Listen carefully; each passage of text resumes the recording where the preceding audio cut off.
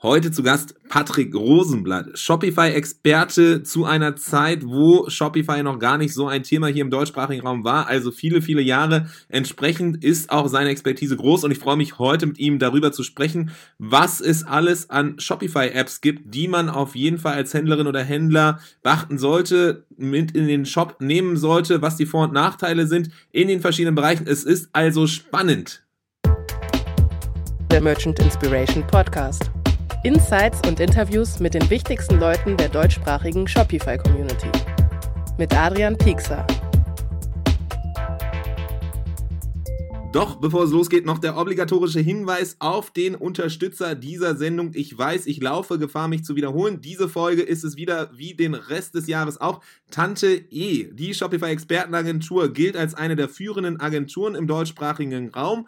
Und wir sind auch diejenigen, die dir helfen können, wenn es um das Thema rund um Setups, Migration, aber auch Shop-Optimierung geht. Das heißt, das Maximale aus der Plattform rausholen. Schau gerne vorbei unter www.tante-e.com. Wir freuen uns auf dich und jetzt viel Spaß bei der Folge. Willkommen zu einer neuen Ausgabe des Merchant Inspiration Podcast. Mittlerweile ist es die Weihnachtszeit, das große Geschäft im E-Commerce ist angeklungen, mittendrin quasi schon, und das ist für uns mal die Zeit, ein bisschen näher reinzugehen wieder in so Shopify-spezifische Themen und zu gucken, was ist eigentlich so Dinge, die man im Shopify-Kosmos sich öfters mal angucken soll.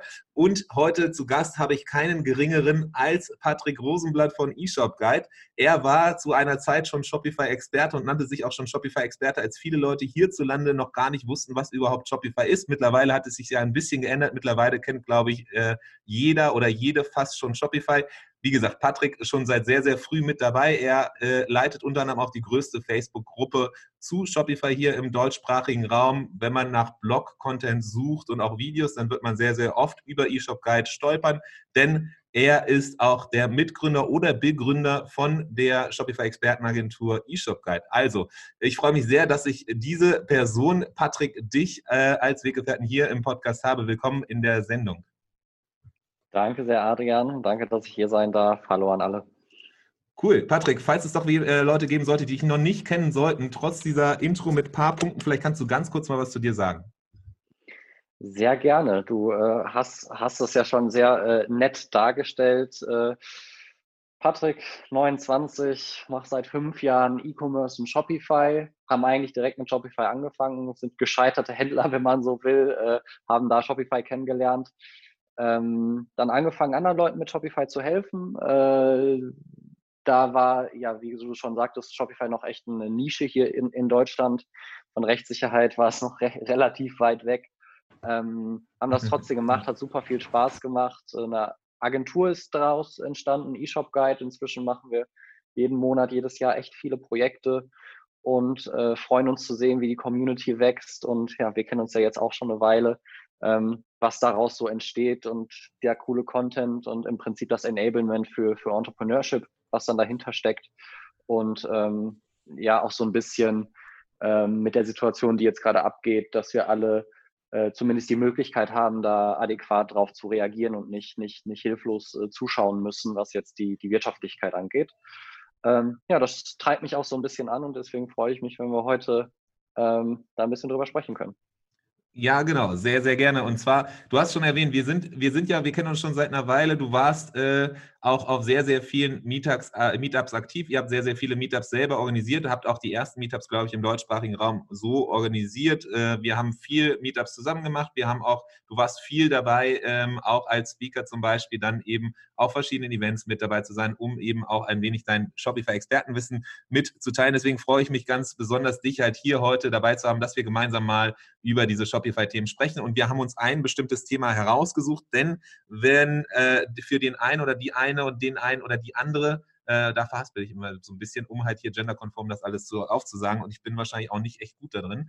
Aber genau, so der ein oder andere, die eine oder andere wird es auf jeden Fall, glaube ich, noch kennen. Wir haben so vor einiger Zeit, ich glaube einige Monate ist her, fast schon ein Jahr, hatten wir mal uns schon zusammengesetzt, damals, um über Shopify-Apps zu sprechen. Denn eine Frage, und Patrick, da fände ich es mal spannend zu hören, wie es bei dir so ist, aber was wir immer sehr, sehr oft hören ist, oder eine der ersten Fragen, auch auf Meetups oder auch eben bei unseren Kunden, ist immer die Frage so, ja, was sind eigentlich eigentlich die Shopify-Apps, die ihr uns empfehlen könnt? Was sind irgendwie die Top 3? Was sind die Apps, die auf jeden Fall jeder Shop haben müsste? Und deswegen würde ich gerne dieses wieder auffrischen, dieses Thema, und mit dir noch einmal quasi jetzt 2020 Recap, aktueller Status von Shopify-Apps und darüber sprechen mit dir. Was sind Shopify-Apps, die wir empfehlen können, was es generell so zu beachten gibt bei Shopify-Apps und da freue ich mich drauf. Generell die Frage erstmal so, gibt es überhaupt die Shopify-App, die jeder Händler oder jede Händlerin haben sollte? Ja, nein. Also das ist natürlich immer so das klassische Thema. Wenn jemand jetzt überhaupt keine Ahnung hat, wie dieses App-Konzept läuft bei Shopify, ich ziehe mal wirklich den Vergleich zum Smartphone. Du kaufst dir halt dein Handy, das kann halt telefonieren und SMS schreiben und hat einen Taschenrechner drauf. Was es irgendwie so zu einem magischen Gerät macht, ist halt, dass du im App Store alle möglichen Funktionen dir herunterladen kannst und dadurch wird es halt viel, viel, viel, viel mehr. Ähnlich ist es bei Shopify. Wenn du jetzt fragst, was sind die wichtigsten Apps für dein iPhone, für dein Galaxy, wäre auch schwer zu beantworten. Viele würden vielleicht jetzt auf WhatsApp oder sowas kommen, aber dann gibt es ja auch wieder Threema und Signal und was auch immer.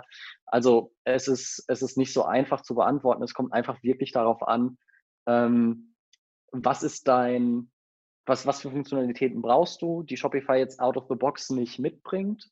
Zum Starten, ja, also das sind dann die typischen Kategorien du willst halt Rechnungen irgendwie erstellen und versenden, du willst irgendwie deine Logistik klären, du musst vielleicht rechtlich so 1, 2 Sachen machen.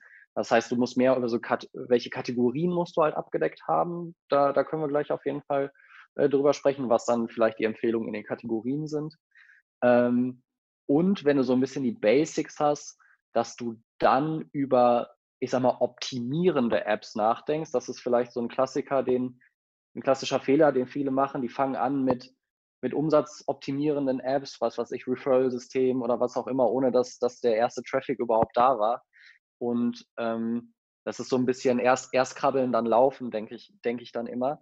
Das heißt, wenn man dann ein bisschen Traffic hat und mit seinen Kunden seine Kunden kennt, kann man dann anfangen, also sich Cross-Selling, Upselling oder sowas zu machen. Aber um die Frage mal konkret zu beantworten, gibt es die Top 10 Apps? Nee, weil es gibt halt nicht den Shopify-Shop. Also dafür, ich mache das jetzt so lange und im Endeffekt, ich glaube, wir haben wenig Shops gebaut, die jetzt wirklich Bestand haben und wirklich eine Brand sind und irgendwie einzigartig sind, die wirklich genauso waren wie der davor war. Das passiert echt selten. Total. Also ich auch, unsere Erfahrung so, oder das, was ich so mitgenommen habe, ist diese Frage, gibt es die eine App, gibt es die Top 10 Apps, die man auf jeden Fall haben sollte? Unfassbar schwierig. Ich finde es eigentlich ganz spannend, den Vergleich mit einem Smartphone, weil eben genau, je nachdem, wie die Person drauf ist, was die Person sucht, gibt es eben auch entsprechend unterschiedliche Anforderungen und Bedürfnisse. Und so ist es halt eben mit dem App Store auch. Es gibt es fängt ja schon an mit dem Vertical, in dem halt der jeweilige Shop oder die Brand unterwegs ist. Ist es eher Food and Beverages, ist es eher dann irgendwie vielleicht dann Fashion, ist es was anderes? Und je nachdem unterscheidet sich da ja schon mal dann ganz, ganz essentiell, was so die unterschiedlichen Bedürfnisse wahrscheinlich sind. Die einen brauchen vielleicht Abo, die anderen nicht. Aber du hast auch gesagt, so, es macht wahrscheinlich erstmal Sinn, krabbeln zu lernen, bevor man laufen lernt und nicht irgendwie so schon in 3 Jahren in der Zukunft zu denken, bevor man irgendwie noch nicht mal hier gerade jetzt im Hier und Jetzt so das alles so einigermaßen hinbekommt. Deswegen spannend, so genau meine Vermutung auch gewesen und auch meine Einschätzung so, die Top-Apps gibt es nicht, aber es gibt halt eben in jeder jeweiligen Kategorie in bestimmten Bereichen, du hast erwähnt, Logistik, Rechnung und so weiter, gibt es halt schon welche, die man eher nimmt und welche, die man eher wahrscheinlich weniger empfehlen würde. Und da würde ich ganz gerne gleich mal mit dir auch reingehen. Generell eine Frage, die ja auch oft immer kommt, ist, wie viele Shopify-Apps sollte man durchschnittlich haben oder maximal haben?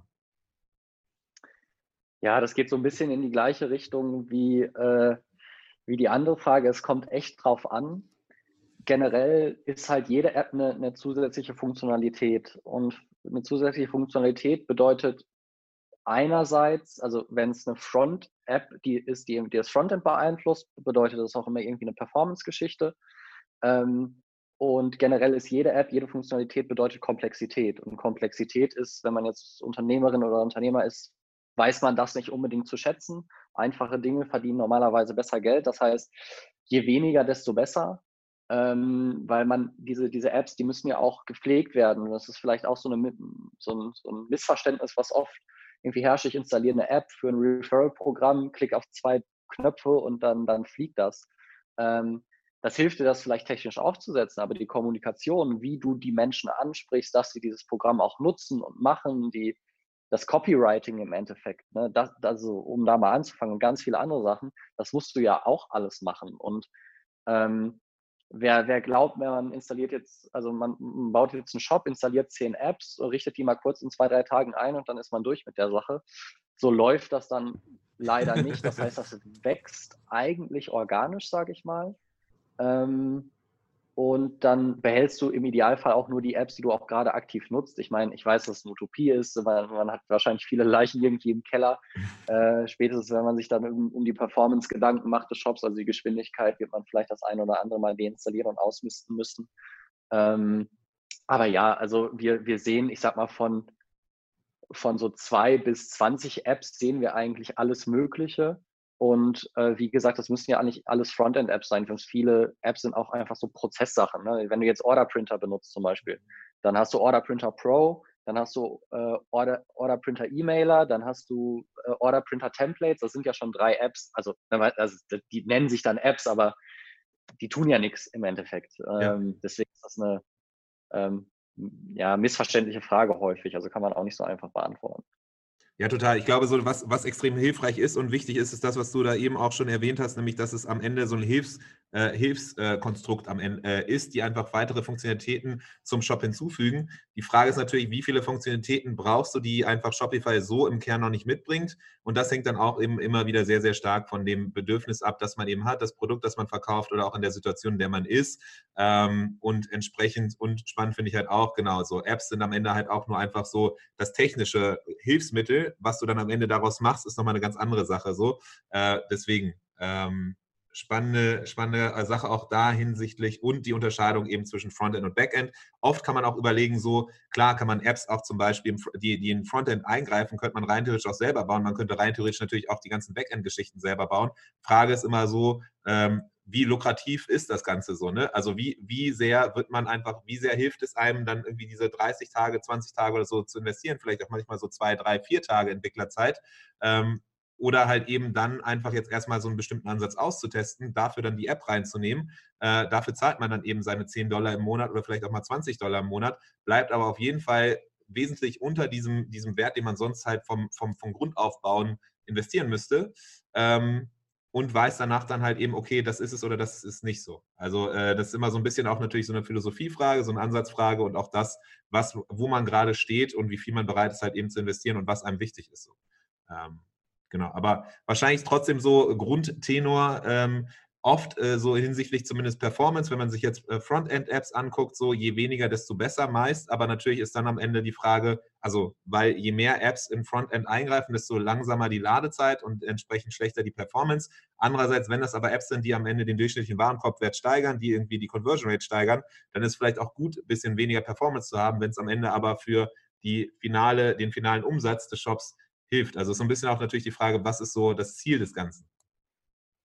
Auf jeden Fall. Also um da auch nochmal kurz einzuhaken, du hast so die 2 typischen Hauptargumente gegen Apps. Ne? Das ist halt einmal diese Kostensache und das hast du wunderbar, glaube ich, dargelegt, dass da redet man meistens über ein paar Dollar im Monat versus ein paar tausend Euro, das selber zu entwickeln. Ich denke, diese Frage stellt sich eigentlich gar nicht, wenn man jetzt ein bisschen nüchtern betriebswirtschaftlich an viele Sachen rangeht, bis man auf gewisse Umsätze halt trifft.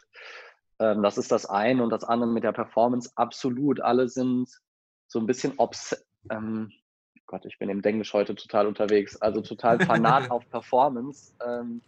Das ist auch cool, aber am Ende des Tages ist jede Millisekunde, die du rausholst, wird jetzt deine Conversion nicht um Dutzende Prozentpunkte sozusagen verbessern, sondern marginal, was natürlich auch wichtig ist. Wenn du hingegen durch Cross-Selling oder durch eine Review-App oder sowas halt tatsächlich deinen Warenkorbwert um 10% erhöhst oder deine Conversion um 10% erhöhst, das macht natürlich richtig was aus. Und da kannst du dann gegebenenfalls auch die langsamere Performance für leisten. Ne? Das ist halt immer eine Abwägung. Und probieren geht über Studieren. Das ist halt wichtig. Das Schlimmste, was man machen kann, ist im Prinzip nichts zu machen, weil man sich unsicher ist, weil dann kann man sich auch nicht verbessern. Und eine App ist dann halt, ich habe zwar gewarnt, es ist nicht nur 2 Knöpfe klicken, es ist halt aber auch nicht 30 Tage was entwickeln. Es ist halt irgendwo da in der Mitte, und wenn man sich da Stück für Stück was vornimmt und das auch wirklich durchzieht, wird man schon merken, was funktioniert und was halt auch nicht. Ja, dann lass uns doch direkt mal da reingehen. Wir haben jetzt so ein bisschen drüber verstanden, so okay, worauf muss man achten bei Apps, was sind die Vorteile, was sind die Nachteile. Am Ende jetzt kommen wir zum Schluss, es hängt immer davon ab, man kann das so pauschal nicht sagen, aber dann lass uns doch mal reingehen und konkret jetzt mal so für diejenigen, die jetzt hier zuhören und sagen, okay, aber jetzt würde ich doch schon ganz gerne mal wissen, was sind so Apps, mit denen ihr eben mehr hantiert oder eben weniger, dass wir in verschiedene Bereiche mal reingehen. Weil es gibt ja schon Apps, die man auf jeden Fall eher benutzt und welche, die man eher weniger benutzt. Und da können wir mal so verschiedene Bereiche aufgreifen. Da hast du eben auch schon ein paar genannt. Das erste wäre zum Beispiel so Rechtliches, ne? Weil wir wissen alle, Shopify ist nach wie vor so die Wurzeln im nordamerikanischen Raum aus Kanada. Entsprechend gibt es ein paar Sachen, die einfach nochmal hier in Deutschland so zu beachten sind. Und da gibt es ja auch Apps, die man einfach zum Start idealerweise mit einbinden sollte. Was sind so da die Apps, die ihr quasi implementiert oder immer empfiehlt? Also tatsächlich habe ich da vor allen Dingen einen Cookie-Banner im Kopf. Da gibt es inzwischen natürlich auch die offizielle App von Shopify zu, die jetzt erst seit kurzem raus ist. Entsprechend sind da die Möglichkeiten zur Individualisierung des Aussehens sozusagen begrenzt. Wer minimalistisch unterwegs ist, für den ist das eigentlich ganz cool. Da ist man da wahrscheinlich auf der sichersten Seite. Ansonsten setzen wir in dem Bereich tatsächlich auch meistens oder in vielen Situationen auf die Cookie-Banner-App von BeClever, von den Kollegen, oder binden halt, ich sag mal, bei größeren Kunden Tools wie zum Beispiel User-Centrics oder sowas ein, Cookiebot, und gehen dann damit. Und klar, es ist, fragst du jetzt den konservativen Datenschützer, ist das da alles perfekt? I don't know. Am Ende des Tages muss man halt das nehmen, was dann zur Verfügung steht, und das machen wir dann auch. Und wenn man dann vielleicht noch eine Rechtshilfe irgendwie hat, sprich Händlerbund, Trusted Shops oder wer auch immer, und die sagen, jo, das passt, dann ist man zumindest schon mal relativ weit vorne dabei, was Rechtssicherheit angeht. Ja, aber genau so, das sind auch so die Apps, die mir so in den Kopf kommen. Genau, es gibt jetzt neuerdings die von Shopify, die App, aber da ist das halt so wie wahrscheinlich bei allen Apps, die Shopify irgendwie rausbringt, die sind ganz gut zum Start, besser als nichts, aber irgendwie so, wenn man irgendwie sich schon ein bisschen wünscht, Sachen anzupassen, vor allem im optischen Bereich, was die Frontend-Geschichten angeht, dann ist man doch immer relativ schnell begrenzt. Und ich glaube, du hast es erwähnt, so bei der Shopify Cookie Banner App ist es halt so, da kannst du halt nicht viel machen. Ne? Das Gute ist, man kann nicht viel falsch machen und ist kostenlos, aber man kann halt auch, wenn man was machen will, nicht viel machen, weswegen wir halt auch oft zu den anderen raten, wie eben diese Cookie Banner App von den Kollegen von BeClever, oder halt auch Cookiebot war jetzt öfters mal die Sache. User-Centrics habe ich jetzt auch öfters mal in Shopify-Shops schon gesehen. Gibt's da bestimmte, ist das eher so, dass dann Kunden zu euch kommen und sagen so, hey, lass uns mal lieber das von User-Centrics machen, weil eben IT-Rechtskanzlei zum Beispiel das empfohlen hat, oder gibt es da bestimmte Kriterien, wo einfach die eine wichtiger ist als die andere? Ich sag mal diplomatisch, jeder Kunde hat halt seine unterschiedlichen Präferenzen und Prioritäten. Und es gibt halt Leute, die sagen, das ist mir sehr, sehr wichtig, vielleicht auch, weil ein Konzern irgendwie dahinter steckt oder was auch immer.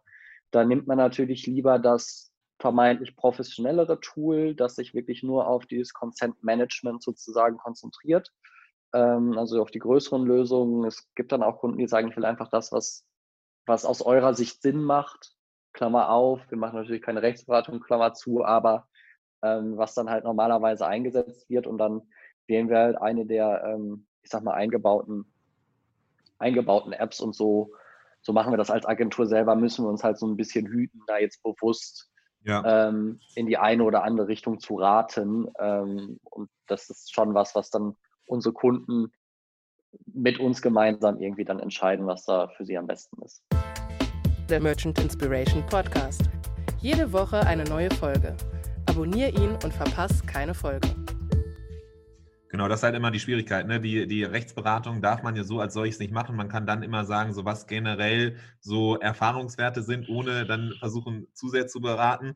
Was man auf jeden Fall aber, glaube ich, sagen kann, ist, es gibt sehr, sehr viele Apps, Cookie-Banner-Apps auch im Shopify Store, wo man lieber doppelt mal drauf gucken sollte und lieber das nochmal in Frage stellt, weil auch wenn sie dann sagen, sie sind GDPR-konform, DSGVO-konform, ist es oft so, dass es nicht der Fall ist. Also wenn man da mal durchguckt, ich glaube, das ist bei dir das Gleiche. So, ne? Wenn du da mal durchguckst, dann packt man sich öfter mal in den Kopf und denkt sich so, wie können die überhaupt sowas behaupten dass sie DSGVO-konform sind, rechtskonform oder was auch immer. Und am Ende ist es einfach nur so ein Banner, wo man irgendwie draufklickt, wo aber nichts irgendwie passiert von wegen dem Blocken von Cookies und so weiter.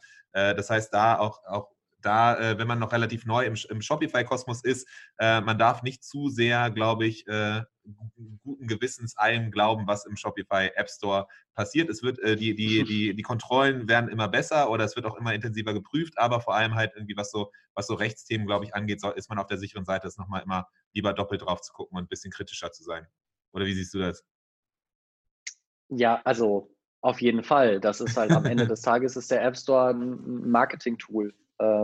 Das sind halt Marketingseiten, die man dort sieht. Also macht euch da nichts vor.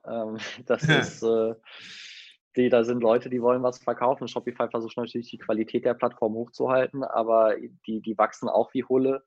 Und da muss man gucken und die hüten sich auch davor, euch, also muss man auch fairerweise sagen, das können sie auch nicht euch zu sagen, ist das jetzt rechtssicher oder nicht, weil da gibt es ja noch 1000 andere Sachen, die dahinter stecken. Aber ja, also tauscht euch aus, ne? Auch in der Facebook-Gruppe zum Beispiel oder ich sag mal, das, was viele Bewertungen hat, beziehungsweise auch empfohlen wird, dann von, wie gesagt, Rechtsexperten. Das ist dann halt das, was man machen kann. Generell bei allen rechtlichen Sachen fragst du 10 Anwälte, kriegst du 10 Antworten. Das ist wie mit Steuern, so richtig befriedigende, glasklare, schwarz-weiß Antworten kriegst du da eher selten.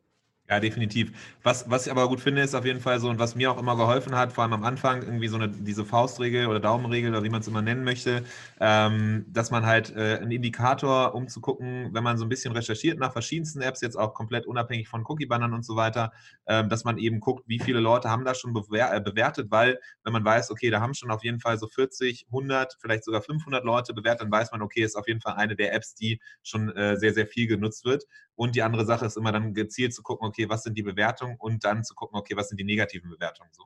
Weil es ab und zu schon noch vorkommt, dass eben Apps buggy sind, obwohl sie geprüft werden, aber dann entsprechend kann man da ganz gut abschätzen, okay, was waren jetzt die Konsequenzen von der App und dann auch zu sehen, wie gut der Support zum Beispiel ist oder wie schnell auch da dann eben geholfen wird. Also das nur am Rande so meine Erfahrung, die ich auf jeden Fall da so mit Apps gemacht habe.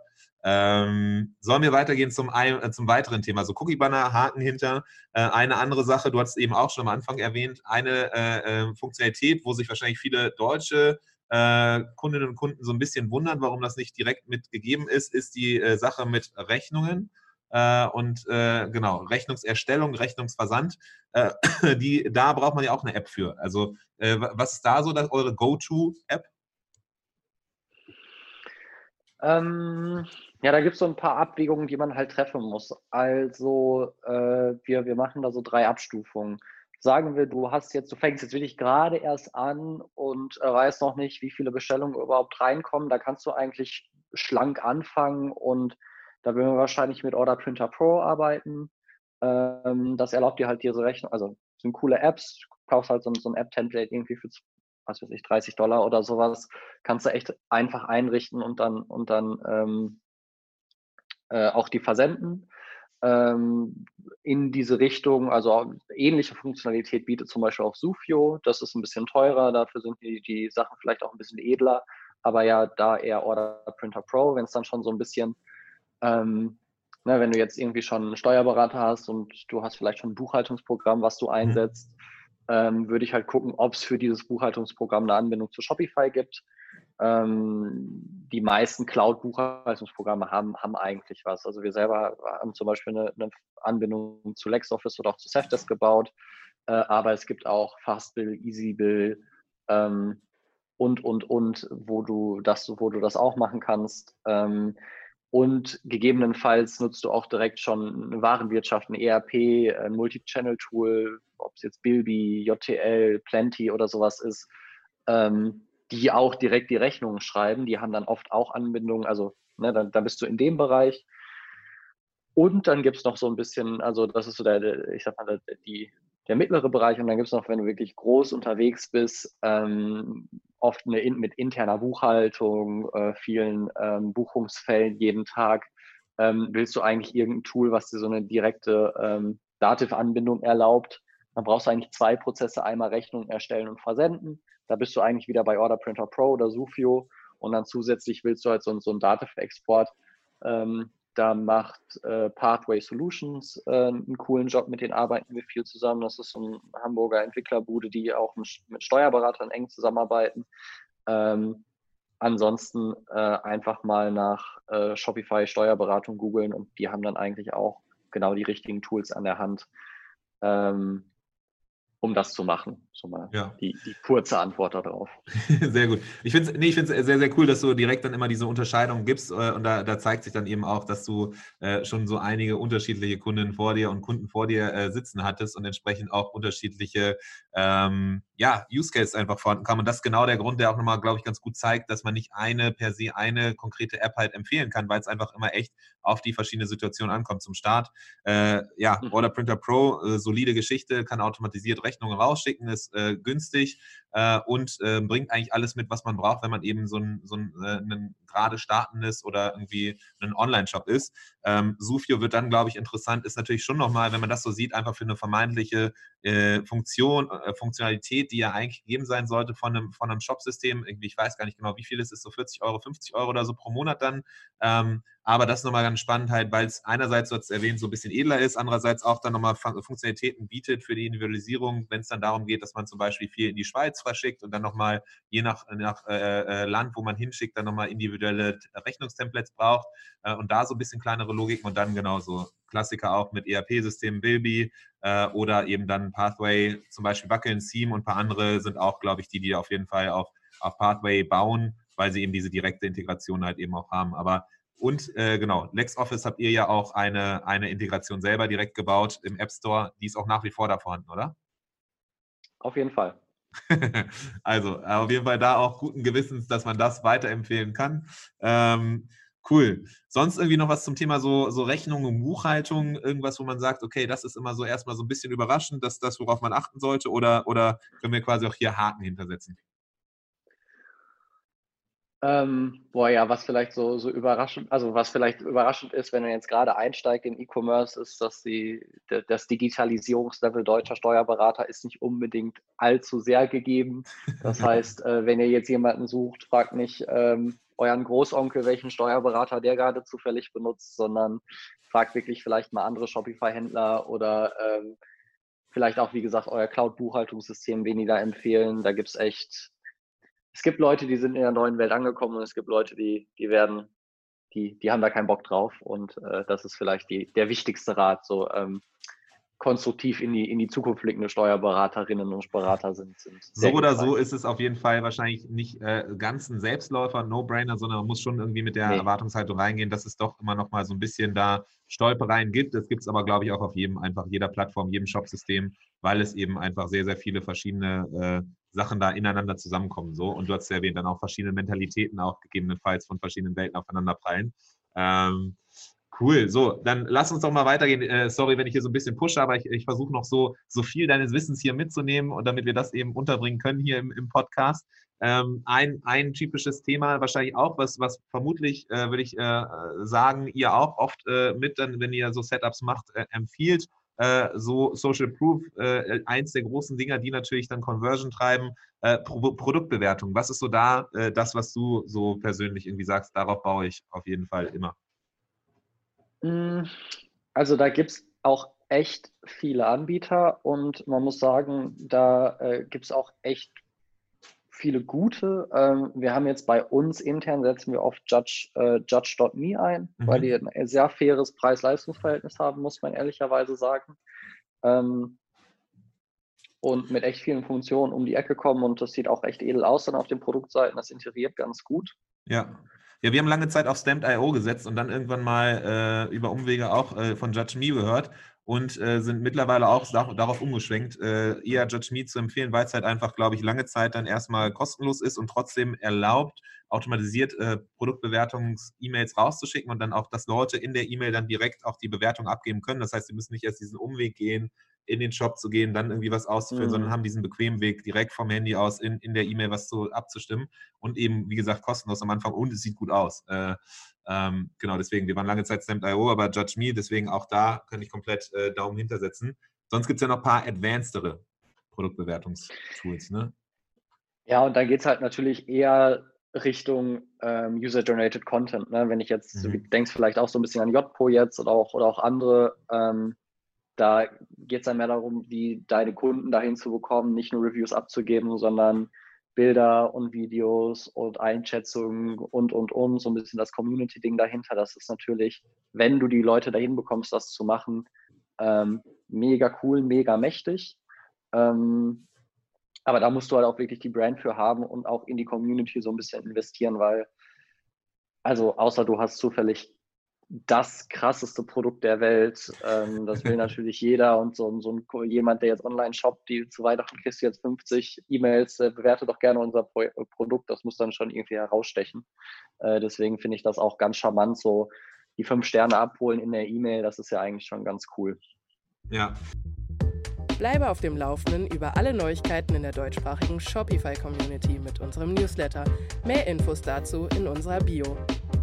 Ja, genau. Und es gibt dann nach oben hin natürlich nochmal sehr, sehr viele verschiedene. So Reviews.io hat auch mal längere Zeit uns unterstützt hier bei verschiedensten Events. Das Spannende daran eigentlich ist, dass die vor allem eine Funktionalität haben, die ich sehr feiere, dass man darin tracken kann, wer quasi bei dir gekauft hat, der Reichweite auf Instagram zum Beispiel hat. Bei nutzt es, wir haben das jetzt bei Consider Cologne in unserem Shop auch und es ist ganz spannend halt dann zu sehen, so dass man wirklich sieht, Leute mit höherer Instagram-Followerschaft, dass das sofort ins Auge sticht, dann kann man die proaktiv angehen und dadurch dann halt eben das auch direkt als Marketingwaffe nutzen oder irgendwie so als Marketingmittel. Und dann gibt es natürlich noch so Klassiker wie irgendwie Trustpilot, Trusted Shops, wo es dann auch verschiedenste Marken gibt und Brands, die dann halt eher auf das eine bauen und das andere. Also auch da und dann nach oben hin sind auch preislich, glaube ich, sehr, sehr keine Grenzen gesetzt.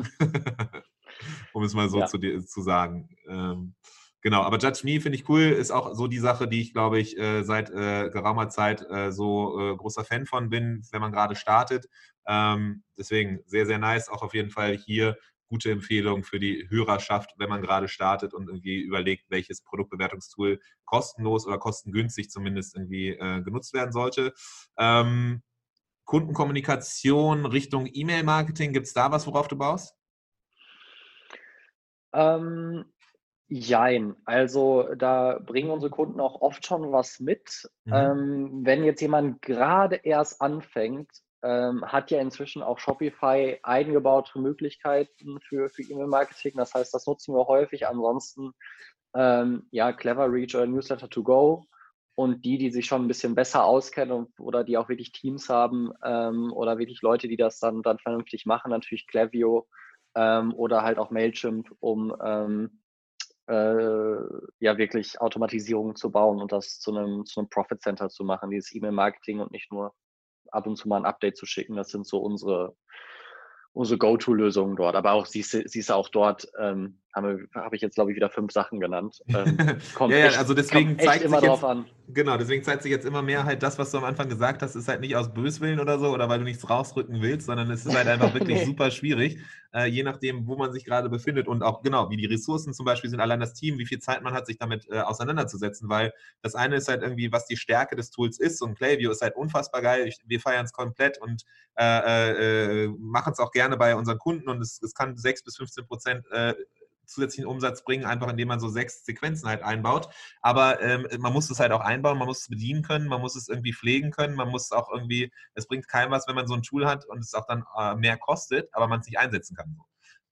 Deswegen, Für manche Leute kann dann auch einfach unfassbar gut diese Shopify-E-Mail sein. Und auch da sieht man gewisse Parallelen zu diesem Cookie-Banner von Shopify, was die rausgebracht haben. Es ist halt simpel. Es kostet mittlerweile, glaube ich, auch sogar was, oder? Ganz, ganz bisschen. Kann sein. Bin mir nicht sicher. Es war lange Zeit, um dich zu verteidigen, es war lange Zeit kostenlos und ich glaube, die haben jetzt erst irgendwie so im Oktober, November angefangen, so ein bisschen Preis draufzusetzen. Aber Aber ja, ist auf jeden Fall besser als nichts und man sollte auf jeden Fall sich das dann gönnen, Shopify-E-Mail, bevor man gar nichts macht. So, weil man sollte sich auf jeden Fall E-Mails sammeln, auch wenn man noch nicht ganz genau weiß, was man damit tun will. Definitiv. So Schaden tut es nicht. Gut. So, dann auch dahinter ein Haken. Und dann, gibt es noch Bereiche, wo du sagst, okay, da habe ich noch Bock drüber zu reden. Versand ist wahrscheinlich immer eins, was irgendwie öfters genannt wird. Hast du da bestimmte Sachen, was du empfehlen kannst? Ja, also die Tools SendCloud, ShipCloud, wenn du jetzt selber versendest, sind sehr, sehr hilfreich, würde ich sagen. Wenn du jetzt nicht sowieso den DHL-Vertrag direkt hast, dann kannst du auch die direkte Anbindung nehmen. Da kommt es halt wirklich drauf an, das ist vielleicht der komplexeste Bereich am Ende des Tages auch, weil da gibt es ja 1001 Möglichkeit, wie du Fulfillment am Ende des Tages machst. Wir sind vielleicht, wenn du jetzt einen Fulfiller wirklich nutzt, der ja angebunden werden soll, nehmen wir gerne auch die Exporter-App heißt die, also Exporter nur ohne E vorne. Da kannst du echt komplexe Sachen relativ einfach dann bauen. Und da muss man dann halt einfach gucken, was passt da. Genau, ansonsten Bereiche oder vielleicht so allgemeinere Sachen, Dinge, vielleicht auch, wenn man herausfindet, okay, ich will jetzt ich will jetzt irgendwie den nächsten Schritt mit meinem Shop gehen und dann liest man den 100. Best Practice Beitrag zu Shopify-Optimierung. Findet halt heraus, was das größte Problem eurer Kunden ist mit dem Shop im Moment.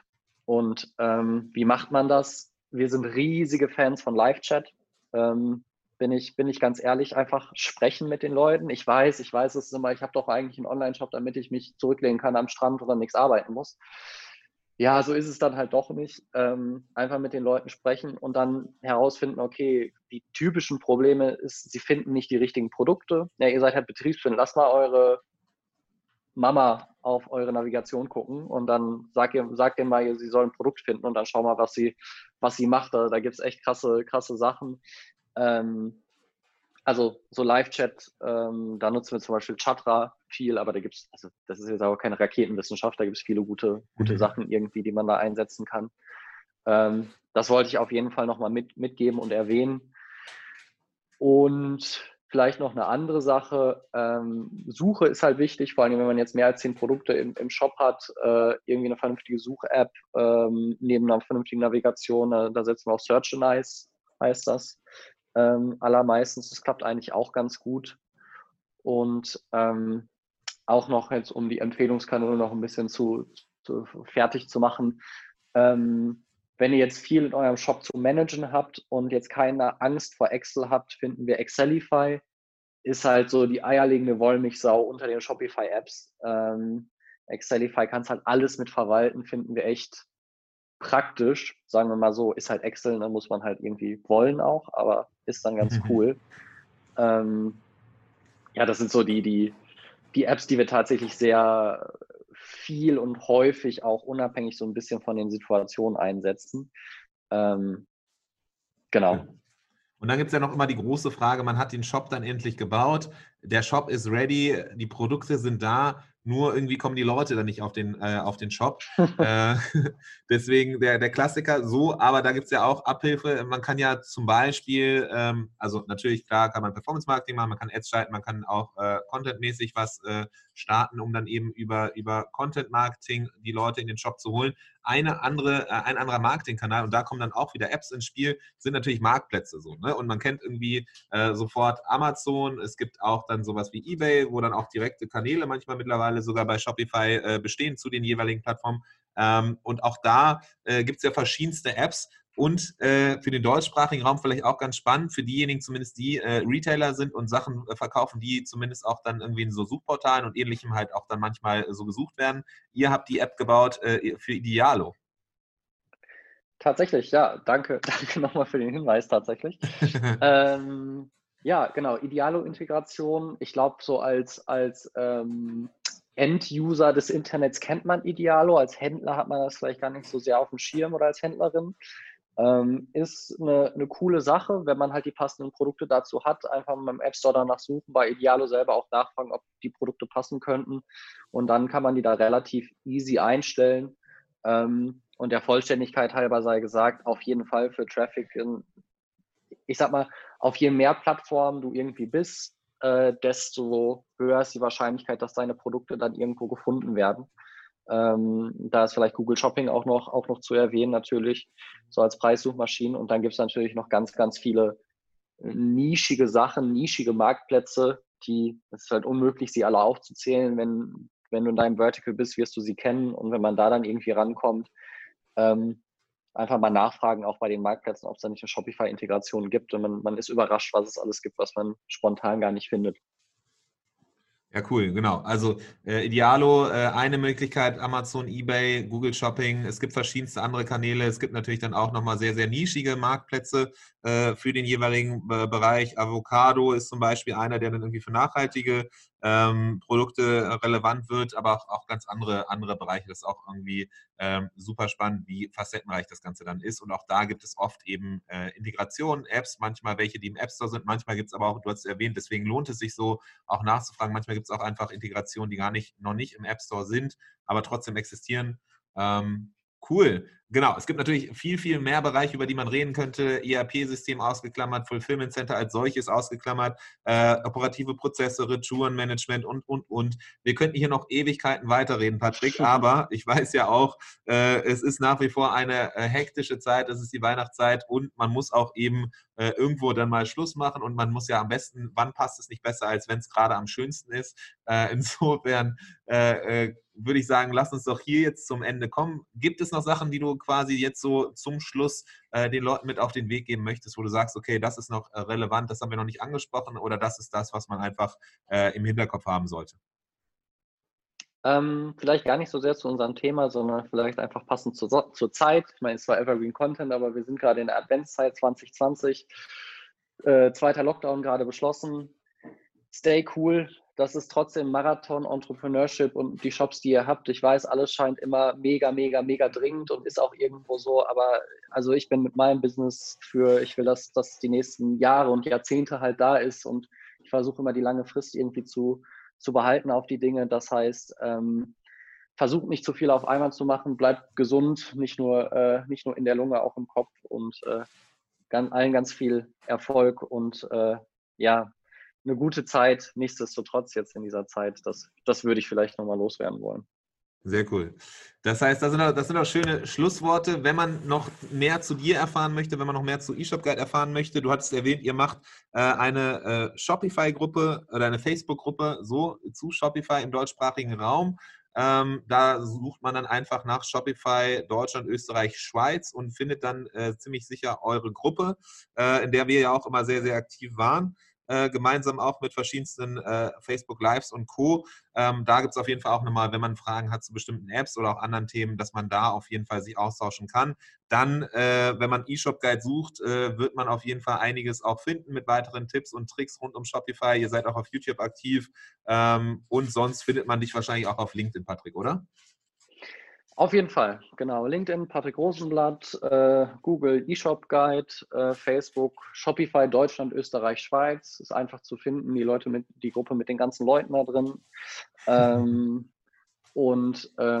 Schaut vorbei, haut uns an, hört weiter fleißig diesen Podcast, weil der ist echt Gold. Also ich bin so froh, dass es das gibt für die Community. Danke dir auch, Adrian, dass du das machst und mit wie viel Einsatz und Herz du das tust. Das ist immer richtig cool mitzubekommen.